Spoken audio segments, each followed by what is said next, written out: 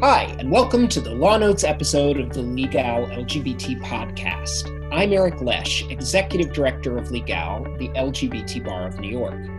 On today's episode, we will discuss highlights from the May edition of Law Notes that involve issues ranging from family law to access to justice and spanning the Atlantic from Massachusetts to the UK. With us, as always, is Professor Art Leonard, Chief Editor and Writer of LGBT Law Notes, the most comprehensive monthly publication covering the latest LGBT legal news here and abroad. Hi, Art. How are you doing? Okay, how are you? I'm doing great. How are you? Pretty good. Pretty good. I can use a haircut, but Yeah, that's wild, Art. yeah, I haven't had hair this long in a long time. I should have Timmy just shave it because he shaves his head basically. You don't want to shave your head. Within weeks, it'll grow back. You have all that great hair. It's not like anybody sees us. So this is going from my living room to your kitchen. Is that? I'm looking at the wallpaper there. It looks a little like maybe it was a kitchen. It's sleeping baby animals. Oh. Not kitchen. Doesn't that just rock you to sleep gently? Yeah. And you can see my fireplace in the back. I can. I'm assuming that doesn't work, right? No, my stereo is sitting in it. You have a really big apartment, don't you? Yeah. By New York standards, so the quarantine isn't so bad. Right. We got a lot of room, and I'm a block away from Hudson River Park, so I go out for long walks in the morning since the gym is closed. All right. Well, before we get started with the very first case that we're going to talk about, I wondered if you would give us a little bit of a Supreme Court update. We've been sitting here on pins and needles waiting every day, refreshing as we hope the Supreme Court publishes something. And every day it's a big old nothing burger. So what can you tell us about the status of the three cases on Title VII? Well, the three cases on Title VII, which were argued on October 8th, which was the second day of the term, I believe, and they are among a handful of significant cases that were argued in 2019 that haven't been issued yet. But at the time they were argued, there were some people predicting that we wouldn't see a decision until June. They could come at any time. We've had one development, a sad development, that Amy Stevens, who is the plaintiff in the Harris Funeral Homes case, passed away this week with kidney failure. So she will not get to see her victory or defeat, as the case may be. The EEOC was actually the plaintiff in the case, and she intervened, represented by the ACLU. So we're still waiting on that, and it's really important. Every month in Law Notes, we have cases in which how the Supreme Court decides that would affect the cases. Sometimes we have courts that are delaying ruling on motions to dismiss, waiting for the Supreme Court, because the defendant is raising the issue that Title VII doesn't cover sexual orientation or gender identity discrimination. They're not raising the issue in the Second and Seventh Circuits, obviously. We have on-bank circuit decisions, but in other circuits, and of course, gender identity, we have a handful of circuits, the Sixth Circuit in particular, in the Harris Funeral Homes case, but in other circuits where we have adverse precedent on these issues going way back, some district judges are deciding based on the old precedent, saying, well, as of now, it's not covered. Other judges are agreeing with the plaintiff that they should delay in deciding whether to dismiss until we get an opinion from the Supreme Court. So an awful lot turns on this. And even though we just picked up another state, Virginia, which now outlaws sexual orientation, gender, the first one in the South, first of the old Confederate states. And we don't have much low-hanging fruit there. I mean, there aren't a lot of other states where it's plausible that we could get it by legislation. Maybe Pennsylvania at some point if we can flip the legislature. And then we have to remember that Title VII isn't a panacea for us because we have a lot of small employers in this country who aren't covered by Title VII. So, it would help us with state employment, but with state employment, of course, we have equal protection arguments to make. But it would certainly help us in small employers in the private sector. Yeah, that's there are a lot of issues, and you brought up that no matter what, even a win doesn't negate the urgent need to pass the Equality Act. We're talking about workplace fairness under Title VII, and you've talked about how courts look to Title VII to interpret Title IX and other statutes, but it doesn't change the fact that we would still need to pass that bill if we had a Right. president and a White House and a Congress that Right. would pass. Also, because the Equality Act isn't just employment. It's not like the old Employment Non-Discrimination Act that we Right. had being introduced for about 20 years. The Equality Act goes through the entire U.S. Code and adds sexual orientation and gender identity wherever it's been left out of the list on any statute, the Fair Housing Act, the Equal Credit Act, various other statutes. And also, it puts sex into the Civil Rights Act of 1964's public accommodations provision, because Yeah. sex was only added to Title VII when the Civil Rights Act was under consideration. And so there is no federal law banning sex discrimination in places of public accommodation. Right. We have to look to state laws for that. We're also waiting for one more thing from the court that's been hanging fire for a long time, and that is the cert petition that was filed from the Washington Supreme Court decision on the flower shop that wouldn't do Arlene's Flower. Arlene's Flowers. It was every new order list. I immediately do a word search for Arlene's Flowers, and I was sort of surprised they didn't issue an order list this week because I thought they were going to have a conference last Friday, but evidently they didn't have a conference last Friday. Mm. But they do have a conference scheduled for this Friday, which means maybe next Monday. And of course, you'll be at the ready to update folks, not Right. only in the Gay City News and in Law We'll do a Notes, podcast. but we'll on the do a opinions breaking about. news podcast. Well, let's go ahead and kick over to the cases that we do have decisions on that we can dig into. The first is a complicated family law case. The petitioner here lives in the UK and is the intended and genetic father of a child. He and his same-sex partner entered into a gestational carrier agreement with a Massachusetts gestational carrier. And in April, the Massachusetts Supreme Judicial Court, which is the highest court in Massachusetts, ruled that a Massachusetts family court clearly has jurisdiction to establish the parentage of this child. And technically, this is an adoption petition. An adoption petition. And the court did ask that the legislature take some action urgently to protect adoption, to make sure that it's a more efficient procedure, because this was really drawn out. So Art, try to unpack this case for us. Right, and the names of the parties are not mentioned in the court's opinion. So there's a gay male couple living overseas. I'm not sure where you got UK because it wasn't clear to me where they were living, but Really? they live overseas. Okay. They contracted with a woman in Massachusetts to be their gestational surrogate, which means they had an egg that was donated, and then it was fertilized with the sperm of one of the men and implanted in the woman, and she bore the child. And their understanding all along was that she was going to give up custody of the child to the sperm donor. Okay, and so they actually came to Massachusetts for the insemination, and then she became pregnant. They went back home, and she gave birth. And let's see, I've got the dates here. She gave birth on February 17th, 2018, living in Weymouth, Massachusetts.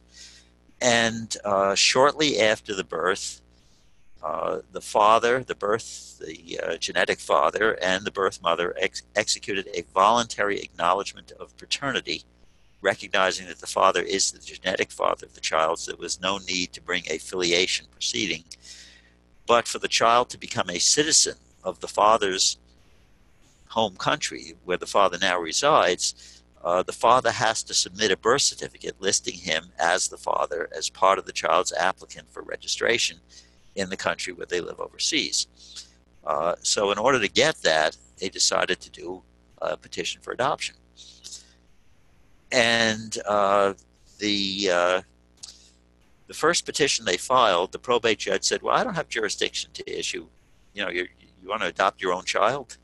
I don't have, because you've already, signed a statement that you're the father. So she dismissed it for lack of jurisdiction. and they weren't planning to hang around in Massachusetts. So the child was taken. The mother released the child to the two men, and they went back to their home country. But they filed the second petition. And in the second petition, it was dismissed because they said they had used an outdated form. I don't know how they could have gotten an outdated form. If they downloaded a form from the court's website, it should have been up to date. But at any rate, they filed a third petition. And this time the judge once again said, I don't have jurisdiction to grant this adoption. And this time the judge said, I don't have jurisdiction because they are not in Massachusetts. The child is not in Massachusetts. How do I have jurisdiction over these people? And so they appealed that to the Massachusetts Court of Appeal, and it was sua sponte, sent directly up to the Massachusetts Supreme Judicial Court. And the Supreme Judicial Court actually issued an order back in January directing the probate judge to that they did have jurisdiction, and they said they would issue an opinion later. They decided not to delay it while they were doing an opinion, and the opinion came out in April, as you previously said. So the problem is the language of the statute.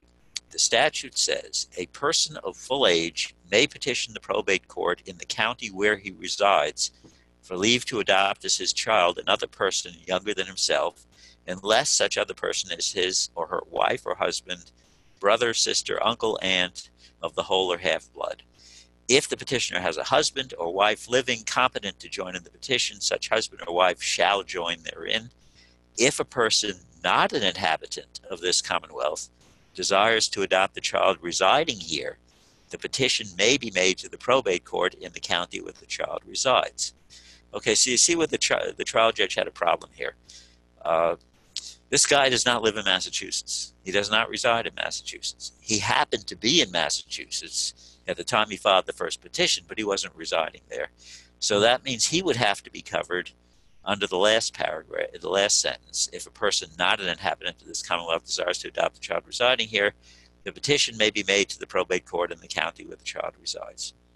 Okay, the first petition was dismissed because the judge thought she didn't have jurisdiction to have someone adopt their own son. The next petition, this time she says, oh, and the child is residing with you overseas, so the child's not here. So I don't have jurisdiction. And so it really comes down to what does resides mean here. And the Supreme Judicial Court said there was a prior case on the issue of what does reside mean. It's from 1950, Krakow against the Department of Public Welfare, and they decided a child resides at their domicile, and the domicile is the residence of their legal parent. At the time the petition was filed, the birth mother was the legal parent of the child because her parental status would be canceled by the adoption. Yes. So even though the child was actually living with the father and his partner overseas at the time the third petition was filed, the child's domicile or residence was where the mother was. And so the court said, therefore, under the last sentence of the provision, General Laws, Chapter 210, Section 1, the court has jurisdiction. So go ahead and decide if it's in the best interest of the child. And after all, the petitioner is the child's genetic father, biological parent. So obviously, you're not going to say that he's not qualified to be the parent of the child. And all this is just to get an adoption certificate that produces, because when there is an adoption, a new revised birth certificate is issued, showing the adoptive parents as the parents on the birth certificate.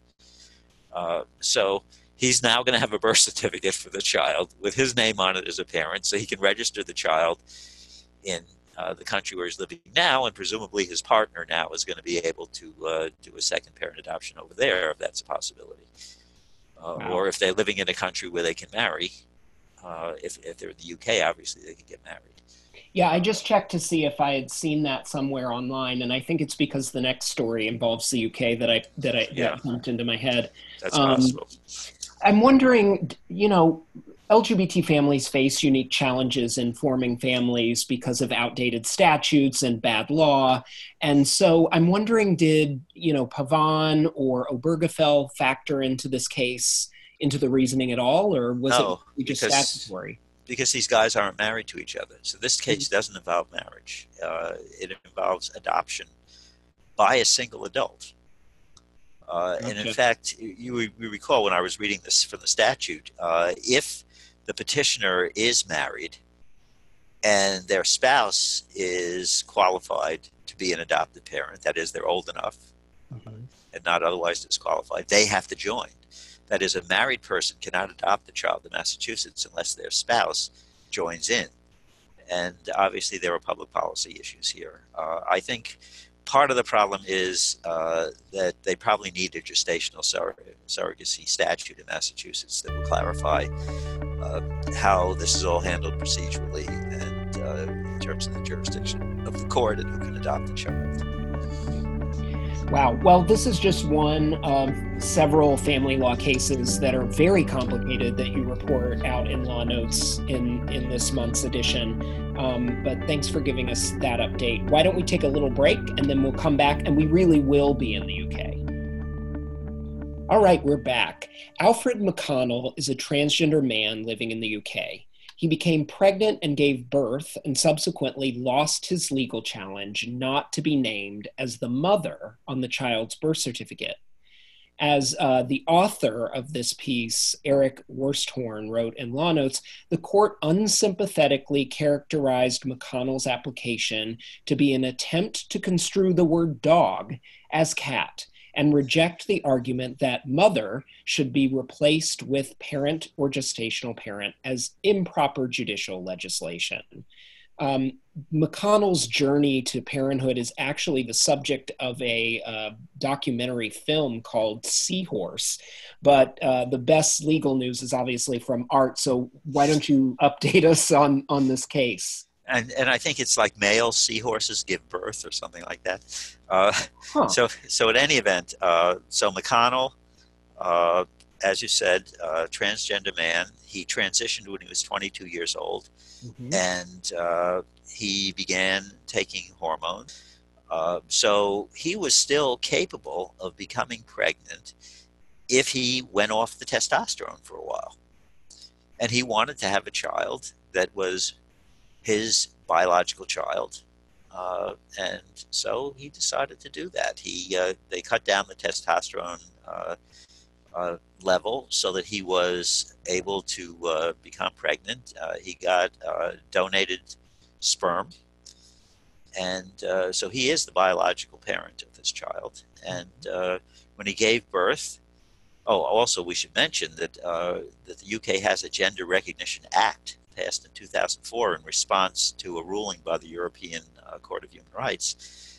And under this act, he gets, when they decide that he has transitioned, a certificate of the gender of the person. And under Section 9 of the Gender Recognition Act, that becomes their gender for all purposes. That is, the acquired gender is now their legal gender. So at the time he gave birth, his legal gender was male. But when he wanted to register the birth and get a birth certificate, he was told by the registry office that he has to be listed as the mother because he gave birth to the child. And because the child was not conceived with his sperm, but with his egg. So he is therefore the biological mother, even though he is, for all practical purposes, and for legal purposes, he's a man. And he says, well, this doesn't make any sense. Especially because they said he didn't have to use his dead name. Transgender people who transition refer to their former name as their dead name because that person doesn't exist anymore. Right. And they said, no, you list your current name. You list the name, your legal name at the time you gave birth. So on the birth certificate, it's going to say Alfred McConnell, mother. Yeah. And the court rationalized this by saying, well, the government has an interest in making it possible for the child to know who his mother is. The child is a son. So the child should know who his mother is. And his mother is Alfred McConnell. That is, Alfred McConnell is the person who gave birth to him. And as far as we're concerned, that's a mother, the person who gives birth. Jeez. Now, why can't they just put the term parent there? And they said, well, we can't do it. That would be legislating, because there's a statute that prescribes what is the content on the birth certificate. So if you want to have the birth certificates changed, also there was a provision that seems to have sunk his case, that Section 9.2 of the Gender Recognition Act says that a full gender recognition certificate does not affect things done or events occurring before the certificate was issued. And later on, it says that it doesn't affect the parental status of the individual. And I think they're referring to situations where someone who was already a parent transitions. And the fact that they have transitioned doesn't affect their parental relationship to their children. That seems to be what the intent of that was. But this court says that means that the gender recognition certificate that he got doesn't affect his parental status at all. His parental status is determined by whether he gave birth to the child or whether he was the inseminator.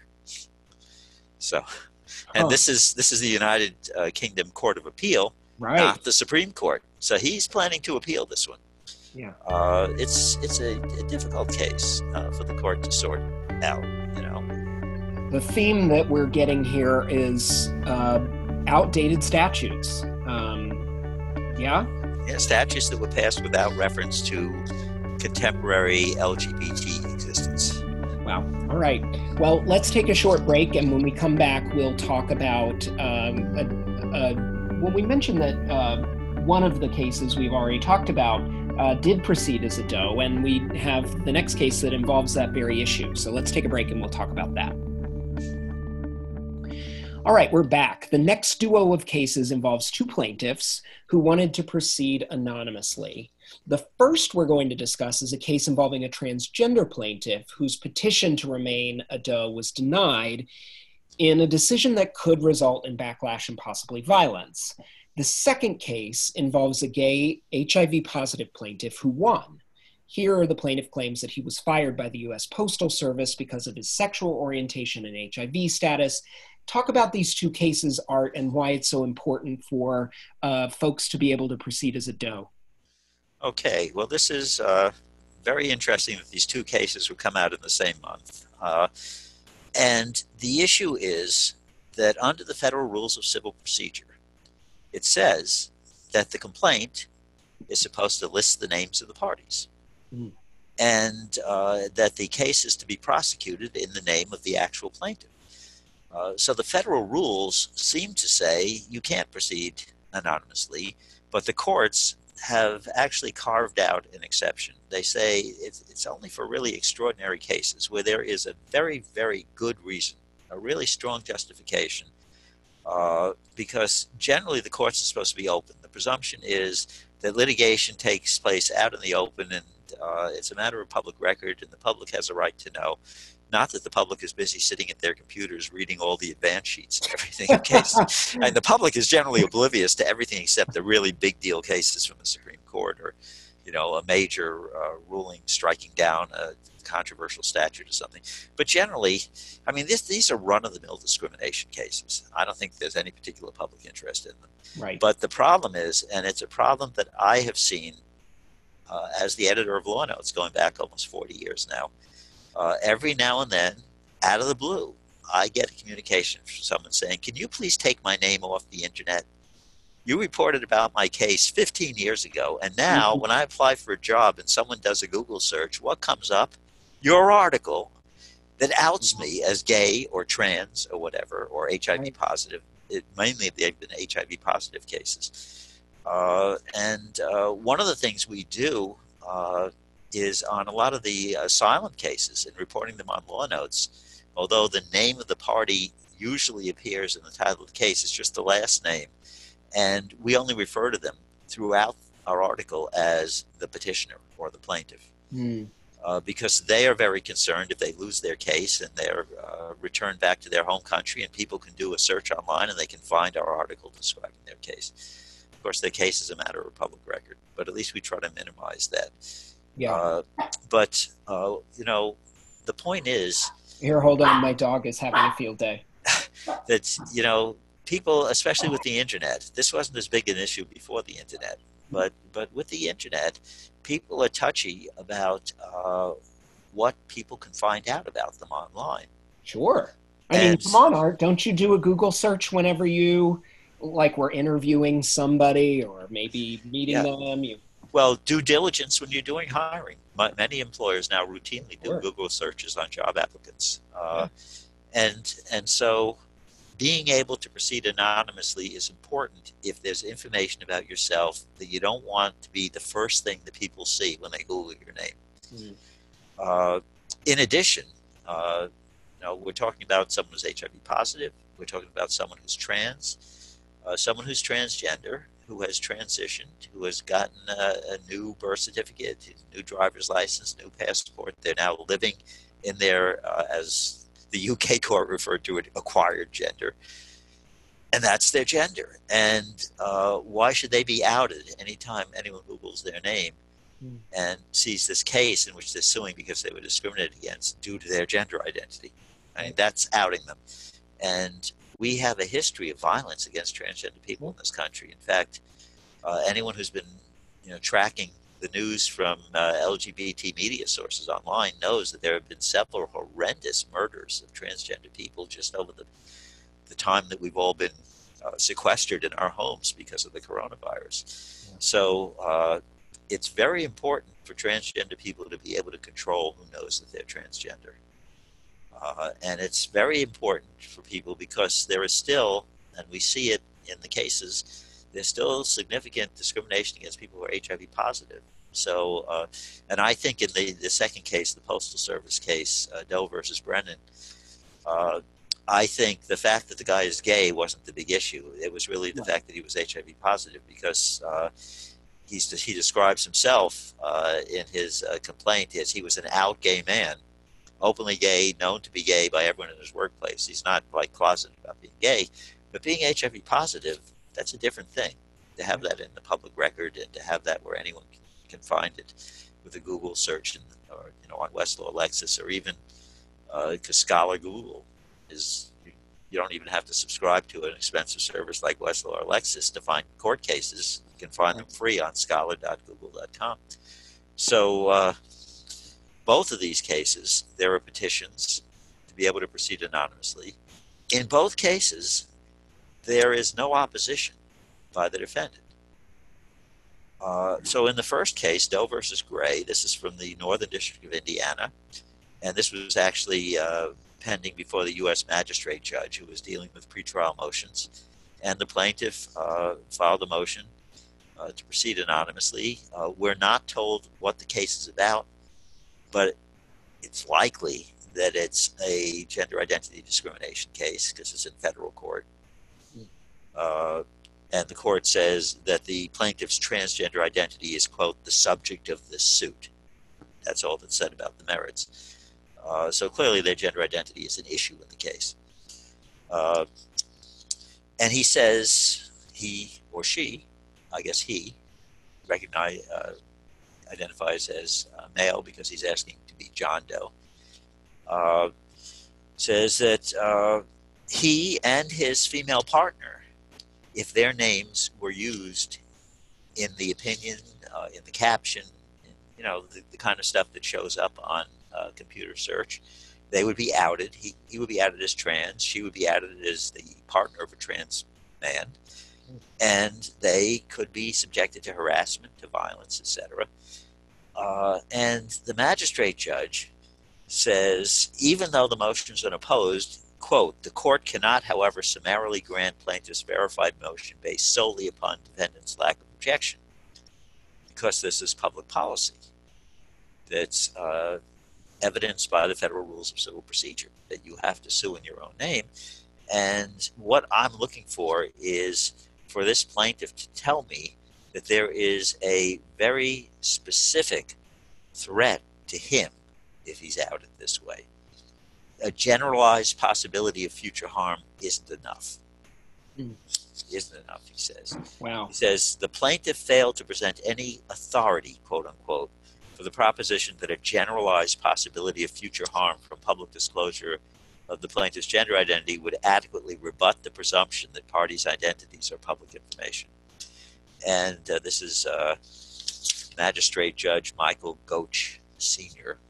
Okay. And Judge Goetsch says, in cases where this court has granted leave to proceed with anonymity, the relator has cited the appropriate rule, relevant case law, and has provided information about prior incidents or potential threats with sufficient specificity to allow this court to draw an appropriate legal conclusion. And one of the cases he cites on that is the Hively case. And I think the reason he cites the Hively case is, you know where the Hively case arose. That's the Seventh Circuit sexual orientation discrimination case. It was from a community college in South Bend. Right. Where does this case arise? South Bend. Mm. So it's the same district. And Hively sued in her own name. Now, she wasn't trans. She was lesbian. Yeah. But, he gives that as an example of someone, a sexual orientation case that didn't seek anonymity. And I think it's sort of ironic that it's in South Bend, because South Bend has a local ordinance that bans gender identity discrimination. Because guess who was the mayor of South Bend until relatively recently? Pete Buttigieg. Yes. So, very interesting. But the court says, no, you didn't give me enough specific information that there was a specific threat to you of some sort of danger. And I think that's wrong. I think, the documentation of ongoing threats to the well-being of transgender people is such that requiring them to sue in their own name, I mean, if they want to, fine, but requiring them to do so, I don't think is appropriate. But this is what the magistrate says. By comparison, in Doe versus Brennan, this is a decision by District Judge Joseph Leeson in the Eastern District of Pennsylvania, that's Philadelphia, on April 27th. He was an out gay man working in a branch of the Postal Service. He says the reason for his discharge, the stated reason for his discharge, a physical altercation with a coworker, never took place. It was fabricated by the coworker who wanted to get him fired. That he was actually prosecuted based on the coworker's charge and acquitted by the court. So he's suing, claiming he was inappropriately discharged, and he asked to be listed as John Doe on the case. He says, I'm gay, I'm HIV positive, I feel that my being HIV positive shouldn't be spread on the public record and everything else. It's obviously part of the case, because that's one of the reasons that he claims he was discriminated against. And the court said, yeah, you're right. You're entitled to this extraordinary relief of being able to sue anonymously because this is like private information and there's no public interest in learning it. And it could be harmful to you in the future. So this judge grants the motion. I think there should be a generalized rule. It isn't that all gay or trans people or all HIV positive people have to sue anonymously, but they should have the option. Because there's no reason that the price of getting civil justice, if you have a valid claim, is to out yourself to the world. Yeah, that should be someone's own decision as to who knows and who has reason to know. Of course, there was a condition on this. Judge Leeson noted that the post office asked for two conditions. One, that he conduct his depositions under his own name and testify under his own name in the case. And secondly, that if there's any change of circumstances that would justify requiring his name on the case, that the judge is willing to reconsider the issue. And the judge says, okay, I'll do it based on those conditions. So in this case, John Doe gets to sue the Postal Service as a John Doe. Huh. Well, Art, do you have a of note for us? Yeah, it's actually the lead story from this issue, but just to mention it, as I'm doing my Westlaw and Lexis searches on a regular basis, finding cases for law notes, what has been flooding the courts over the past few weeks are lawsuits by people who are being held in detention or are in jail who are frightened as you wouldn't believe over the possibility of contracting COVID-19. Yeah. They say it's impossible to maintain social distance in prison. They're not giving us protective gear or anything. We eat in a dining hall with like hundreds of people. We take showers together, all this kind of stuff. Right. Let us out of here. And there is a class action that has been certified by Judge Jesus J. Bernal, Central District of California, that's in Riverside. It was brought by a whole bunch of people in ICE detention. These are refugees who are being held. The only thing that you could say about them as a reason for them being held is that they came into the United States without documentation. So they're being held while their immigration cases are being processed, and they say the conditions under which we are being held are not conducive to our health. Because, even though some of us are actually in detention centers where there have not been any diagnosed cases yet, some of us are in detention centers where there are diagnosed cases, and those diagnoses include the guards, not just the people who are being held in detention. So it's possible that a guard is bringing it in from outside just due to some exposure. And the people who have sued say they should be released because of either heightened risk of severe illness and death if they contract COVID-19, or that they have disabilities that place them at such risk. And the judge agreed to certify a class on that. And the issue is what procedures are going to be used by ICE to determine who fits in those categories and should be entitled to be released into the community to await adjudication. The court was especially sensitive to the idea that most of these people, the only thing they've done that you can criticize them for is to come in without a visa. Right. These are undocumented people, or they wouldn't be in detention. But this litigation is going on all over the country. Bill Rold wrote this article because he deals with our prisoner cases, and he discusses a few after pointing out about the provisional certification of 2 nationwide subclasses of detainees in custody of ICE. He mentioned some other district court cases, either granting or denying requests by prisoners, usually prisoners who are HIV positive, who said, no, I'm really in danger here. And the position of the prison authorities tends to be, yeah, but you're getting medication. Your HIV status is under control. Yeah. But there's one case where the person may have, they're taking the medication under control, but they have a high viral load.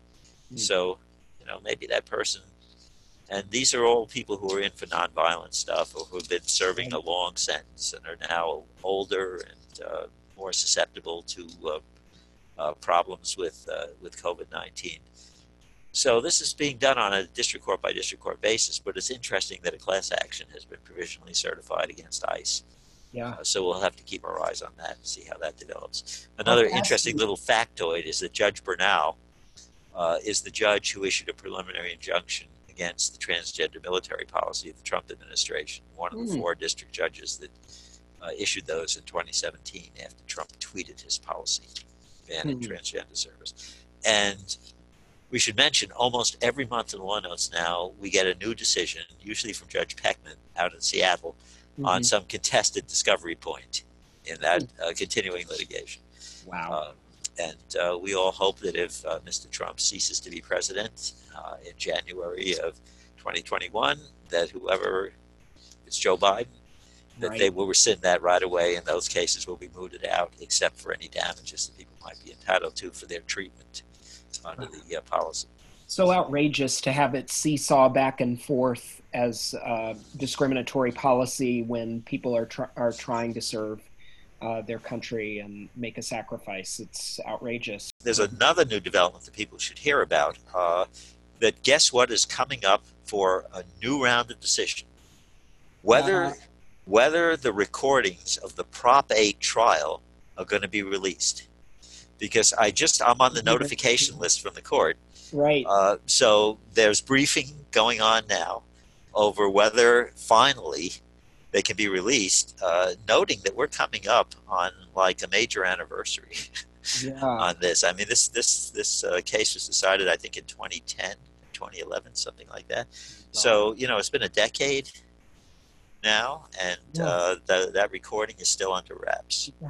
That's crazy. Which is weird, because the transcript has been available, and it's even been the basis of a play and a radio and a YouTube thing, people doing dramatic readings. But the media people who are petitioning for this, and of course the plaintiffs who are petitioning for this, they say they want people to be able to hear the actual cross-examination of these experts, and that is what the proponents of Prop 8 are fighting against. Right. It's crazy that you contrast that with the cases where people are facing violence and seeking to remain anonymous, and there's a public interest in knowing their name, versus these scientific, fake science that people are propping up to say that same-sex couples shouldn't be able to get married. It seems to be a stark contrast there. And that is a legal issue that is moot at the moment. There are certain states that would like to get that question up before the current version of the Supreme Court. Moot at the moment is an interesting. It might be a musical, or. I think someone should write an opera based on the trial. Those cross-examinations can be very dramatic. Okay, starring Ruth Bader Ginsburg. Well, there are two operas about Ginsburg and Scalia. Yeah. Have you seen them?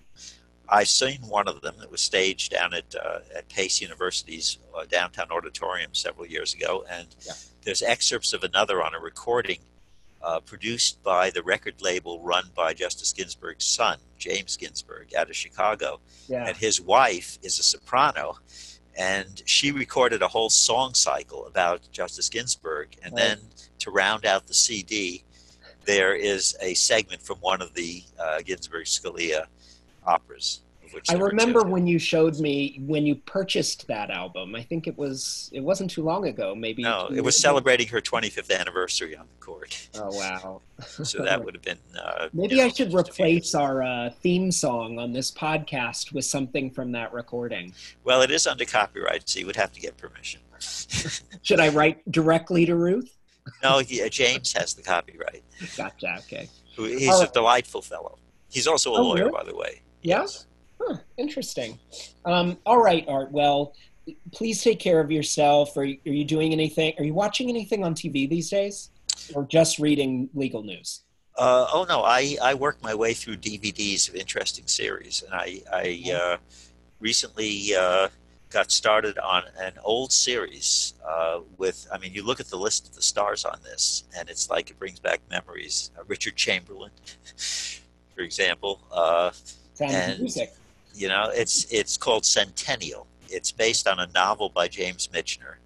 It's like 8 episodes, each about an hour and a half long. It's the history of this town in Colorado, or the area in Colorado from the late 18th century, when it was Indian territory, until the mid 20th century. And the characters, develop over time, and new characters. It's really very interesting, and it's so much. You put me to sleep, Art. it's so much fun, because some of these actors, like one of the actors is Pernell Roberts, and if you were a Gunsmoke fan back in the old days, well, you're too young to remember. But Gunsmoke was like one of the most popular Western TV series, and Pernell Roberts was the oldest son of this rancher who's and he appears in this as a general who's sent out to try to calm down the Indians, who are very resentful of the settlers moving in and hunting buffalo in competition with them and everything.